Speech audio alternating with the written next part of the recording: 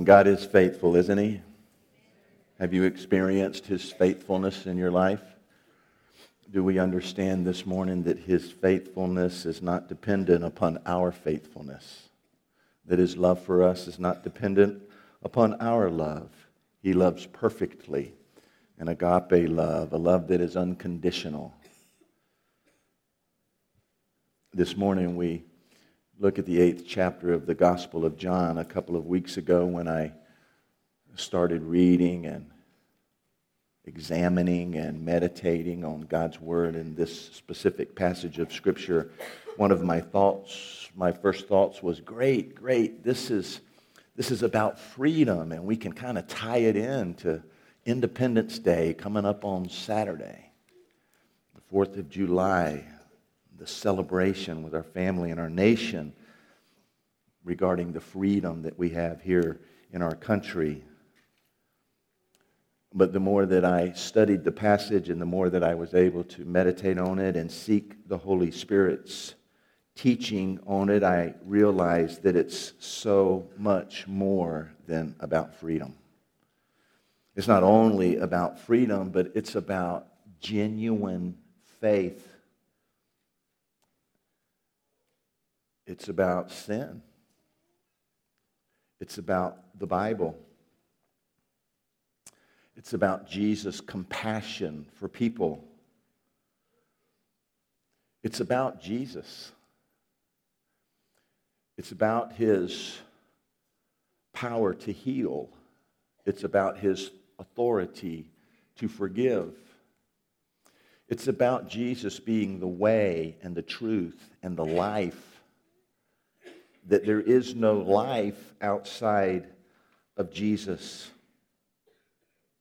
It's about a belief in Jesus that does not save from sin. And it's about a belief in Jesus that saves from sin and sets us free.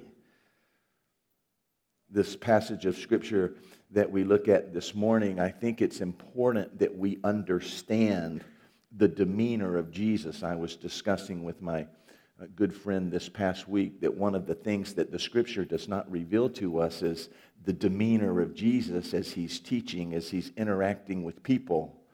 In this interaction that we look at this morning, is Jesus angry? Is He raising His voice? Is He casual about this and kind of jolly about it and communicating these life-changing truths in a kind of haphazard way?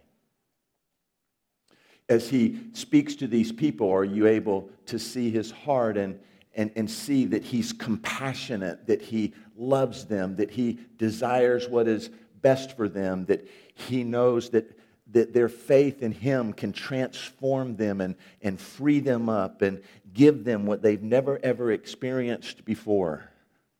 What is the demeanor of Jesus as He speaks to these people? What is His demeanor as His Holy Spirit shares with us this morning? I really believe that it's the same demeanor that we see in the 19th chapter of Luke when we see that just before Jesus makes His last trip into Jerusalem before He is arrested and put on trial and dies on a cross for my sins, and 3 days later comes crashing out of a tomb. Just before He enters Jerusalem for that last time, Luke tells us that he climbs up on a hillside overlooking the city of Jerusalem and He begins to cry. Because there He sees a people who He has great compassion for, great love for, to the point of giving His own life. And He cries because this is a group of people that have rejected Him.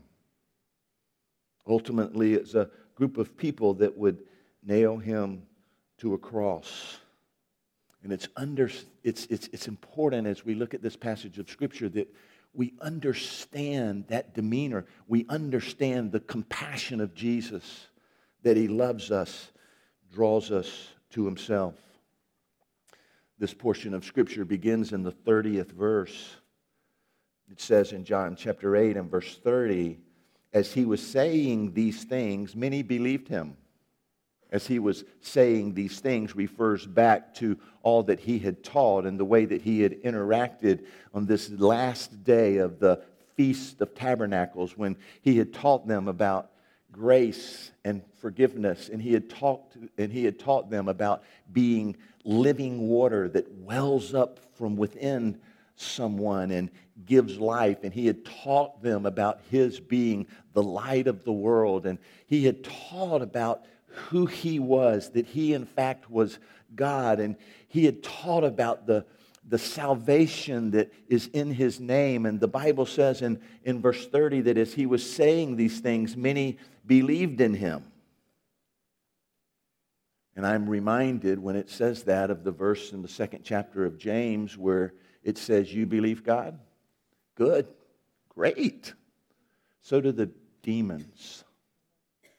They believe God. And the Bible says there that they tremble.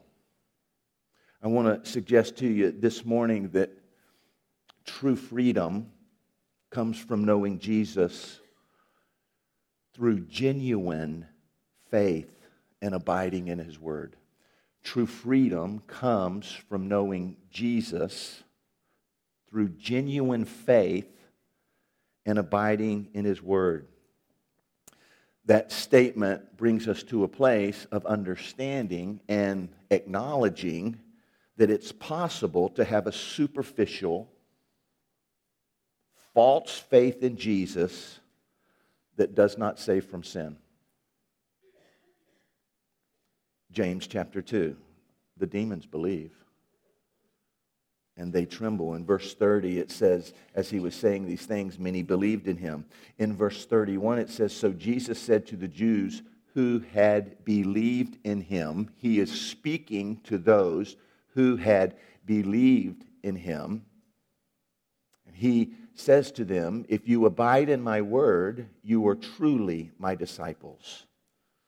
Verse 31, he addresses those who believed him. So did they have a genuine faith that saves? Well, I look at verse 34 and I see that's where Jesus calls them slaves.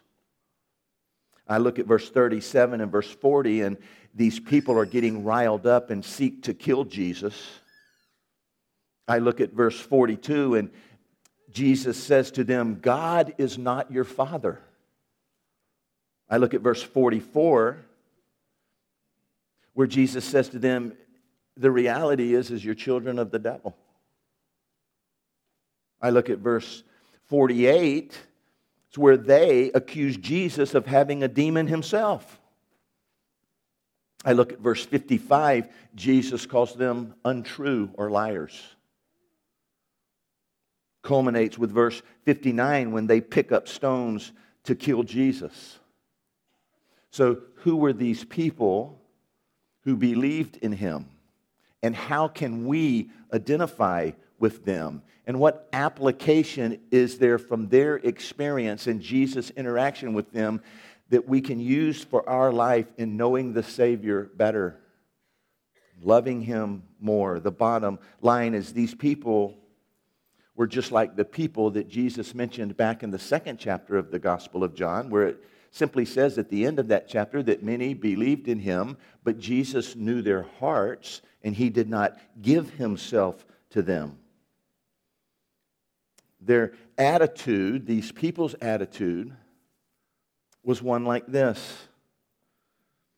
We'll believe you, we'll follow you around, we'll listen to you teach, we'll learn from you as long as you say things we want you to say. As long as you tickle our ears, as long as you make us feel good about ourselves, as long as you feed us, as long as you heal us, as long as you provide for us the miracles that we've seen you do over the past 3 years, there's a condition to their belief, and the condition is that it's in their best interest, that Jesus will take care of them, that Jesus will provide for them, and that Jesus won't tell them the truth, but would tell them what they want to hear. Now, folks, look, the reality is that is that for all of us, this is an issue in our lives. Some to greater degree than others. But the fact, the truth that so many come into this place on Sunday morning to receive from Him what He can do for them rather than worship Him, give to Him, make yourself available to Him, praise Him, leads me to believe that there's an element of this kind of attitude that exists in all of us to some degree. Jesus knows their hearts. And here's His response to them. He gives them a warning, and then He gives them an invitation. The warning we can see in verse 34. First, he calls them slaves. Everyone who commits sin is a slave to sin. And then in verse 35, here's the warning. The slave does not remain in the house forever, but the true son remains in the house forever. Here's His warning. Jesus is taking them back to their beginnings. He's taking them back to Abraham. And He's bringing to their minds that Abraham had a son named Ishmael. It was a son born out of wedlock. It was a son born to the slave Hagar. And He's bringing attention to the fact that Hagar, though in the household of Abraham, was not a true son of Abraham, but was a slave. And when Hagar began to taunt Isaac, he was expelled from the household. And Jesus is trying to get them to see that without genuine faith, we are not true sons of His household. We're slaves of His household. And the warning in this verse is the slave cannot remain in the house forever. Only the true son can remain in the house forever. He's saying to them, look, right now, you're living within the household of God, but you're not a son. You're a slave. And a slave can't live in the household forever. Only the son, the true son. That's the warning. But He offers them as well an invitation in verse 36. So if the Son sets you free from your slavery, if the Son sets you free, then you're really, really free. You will be free indeed, He says. I'll make you free. This is an invitation. This is Jesus opening His arms. This is His compassion really coming through. This is His love for them and His desire for them really, really coming through. And He's saying to them, come to me. And you'll experience a freedom that you've never, ever experienced before. But their faith, it wasn't genuine. And with a lack of genuine faith, believing Jesus for who He is, who He had proclaimed to be for 3 years. I'm God. I am the way of salvation. I am truth. I am the living water. I am the bread of life. I am the light of the world. I am God. I'm the beginning. I'm the end. Put your faith in me. Believe in me. Give yourselves to me. Instead of that kind of genuine faith, they had this false faith, this selfish faith, this what does this do for me kind of faith. Those with this kind of false belief don't recognize their slavery. Their slavery to sin. They don't recognize that. This ingenuine, this false faith is a kind of faith where people are trusting, listen, in their own righteousness. I'm a good person. And their religion, I go to church in order to save them. Jesus in His compassion is trying to communicate to them and to communicate to some here this morning. You cannot have faith in your own righteousness. You can't have faith in religion and what you practice in order to please God. It's not that. You can't save yourself by being good. You can't be free. You can't be truly free. You see, true freedom comes from knowing Jesus through genuine faith. And when we know Jesus through genuine faith, He says to us, then you will continue in my word. Verse 31. So He said to those who believe, if you abide in my word, if you continue in my word, you are truly my disciples, and you will know the truth, and the truth will set you free. What is abiding in His word? What does that mean? Abiding in His word is continuing in His word. It means to live there. It means to be comfortable there. It means to know its rooms. It means to enjoy its amenities. It's a desire of our heart. It's a familiarity to us. It's continuing in His word. Can I ask you, how are you doing with that? Is it a desire of your heart to spend time in His word? Are you abiding there? Are you living there? Look, real conviction in my own life about this. It's wrong for me to only spend time in God's word so I can prepare a sermon. When Jesus loves me and we have this intimate relationship together and He wants to reveal to me things and He wants to mold me and shape me and change me and He wants to use me and that doesn't come from preparing a sermon. That comes from me living in His word. It comes from me abiding in His word. It comes from me being comfortable with His word. It comes from me understanding the different rooms of His word. It comes from intimacy. It comes from opening the word and asking Him to reveal Himself to me in new and fresh ways and asking Him to change me and asking Him to challenge me. It comes from His word. What priority does Jesus' words, what priority does God's word, what priority does the Bible have in your life? And if you have to answer that question by saying, like I do, it's not the priority it should be, then maybe that is an indication or maybe evidence of why we live in bondage and we don't live in the freedom that comes from the truth in His word.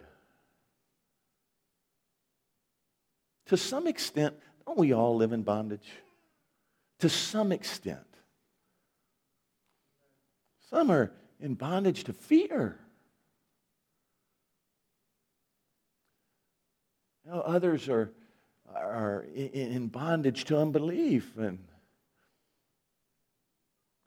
jealousy, anger, addiction, temptation, sin. And though I believe that many of us have this genuine faith in Jesus, we find ourselves in bondage to so much that He wants to free us from. And really the key to understanding His freedom in those areas of our life can be found in His words to us, His Bible.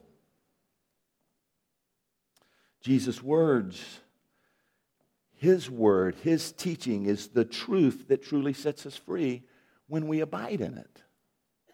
And how do we go about doing that?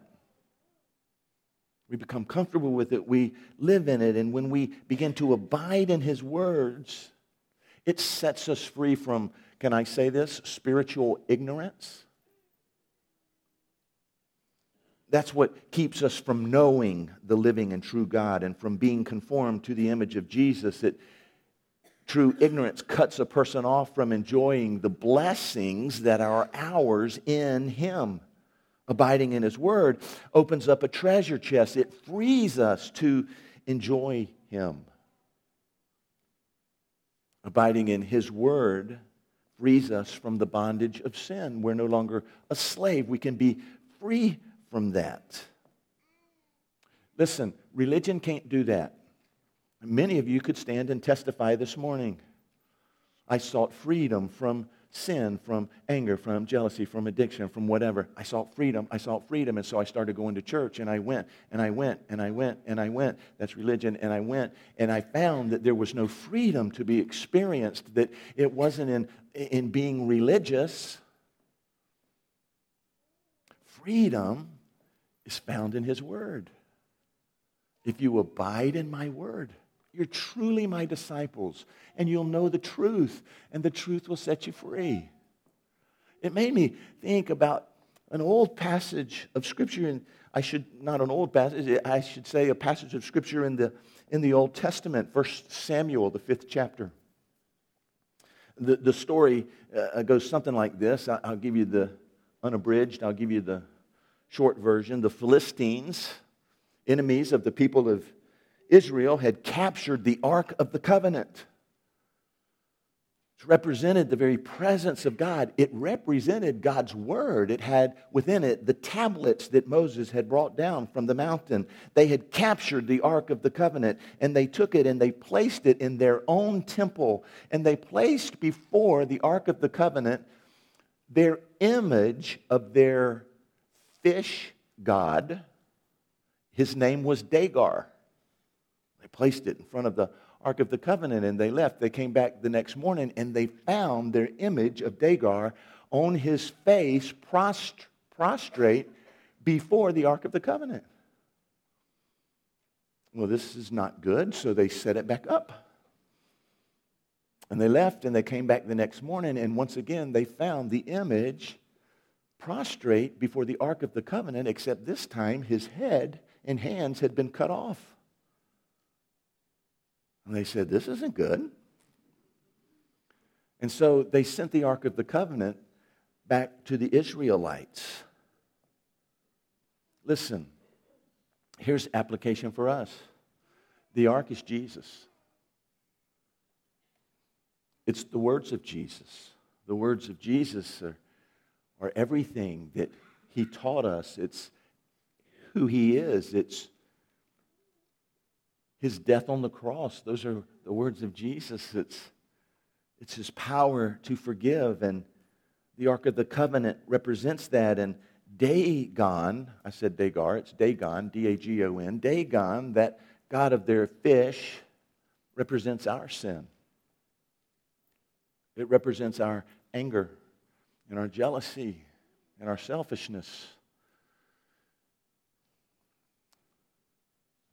Our addiction, whatever it is. And when we put those two things together and we remember this story from the Old Testament, then I would share this with you.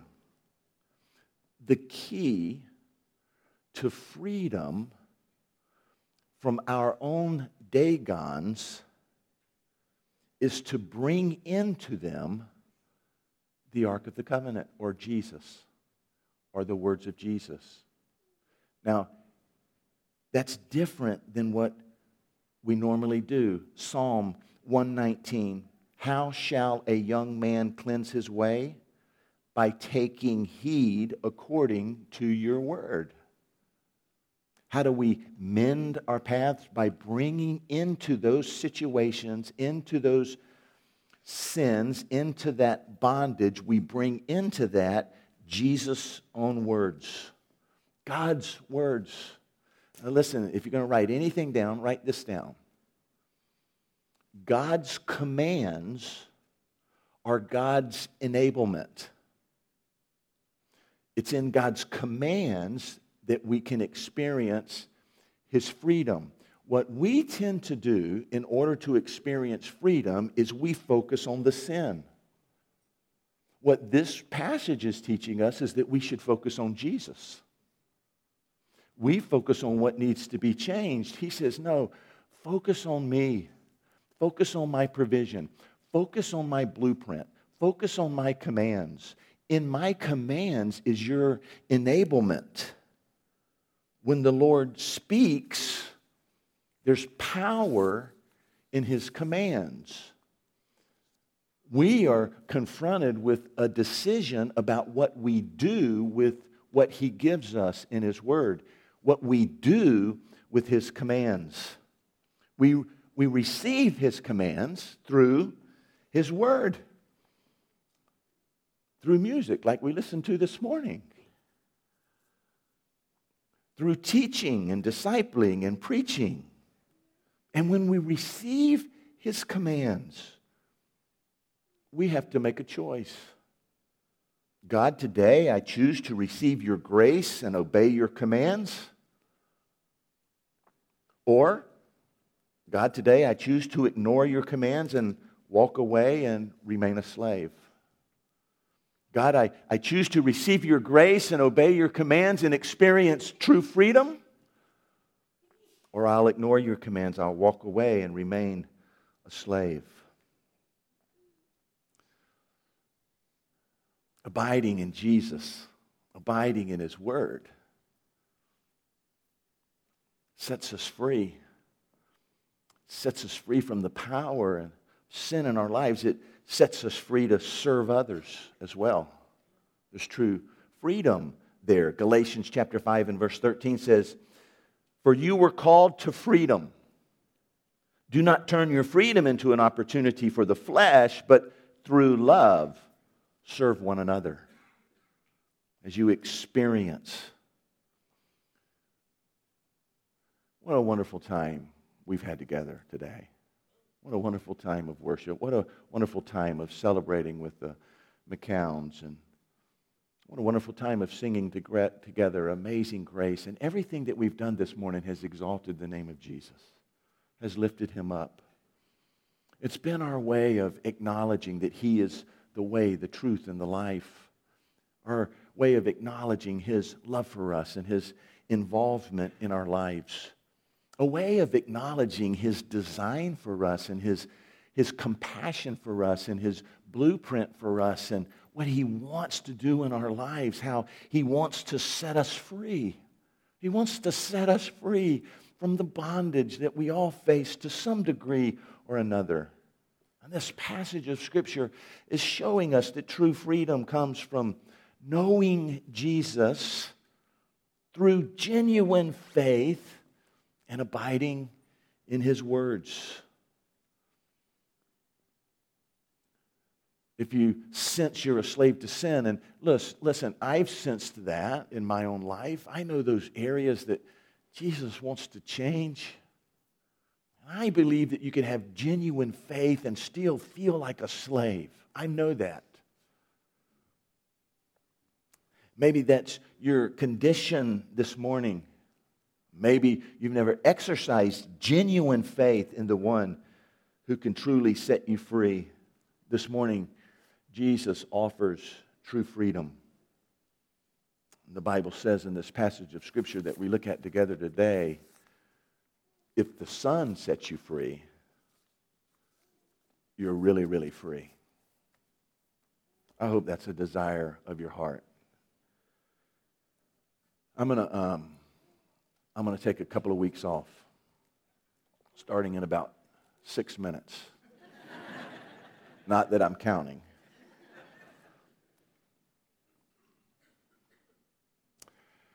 I want y'all to pray for me, okay? I want to come back different. I want to come back a better dad and a better pastor and a better leader. I want to spend time in the Word. I want to continue in it. I want to abide in it. I don't want to use it as a resource for a sermon. I want to experience intimacy with God through His Word. I want it to change me. I want it to set me free. I ask you to pray for me. That I would not use this time to do nothing, which I love doing. But I would use this time as intimacy with Jesus.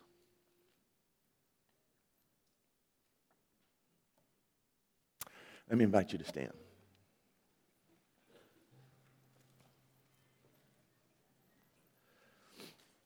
Jesus, we look at your word this morning and it becomes alive to us, to so many of us. To some, it's nonsense. I know that. The Bible says we can't understand your heart and we can't understand spiritual things unless you reside in us, unless your Spirit resides in us. I pray for those, Lord, this morning who are not true sons, but they're slaves. They cannot be talked into a relationship with you. The Bible says no one comes to the Father unless the Spirit draws them. I ask you to do that this morning. Those who don't know you, that you would draw them to yourself. I ask you that you would give them a boldness, maybe to come and speak with me about what it means to be a true son, to experience your forgiveness, experience your salvation. Lord, I think there are far more here this morning who live beneath their privilege as sons of God by finding themselves a slave or in bondage to this old world, to temptations, to sins. And I pray, Lord, that you might do a work in their lives, that you might give them a vision for what you have for them, a vision of your involvement, a vision of your direction, a vision of your blessing in their lives. And give us a hunger for that, Lord, and give us a thirst for that. Not playing around, Lord. This is serious, serious stuff. Work in our lives as only you can for your glory. I pray in your name. Amen.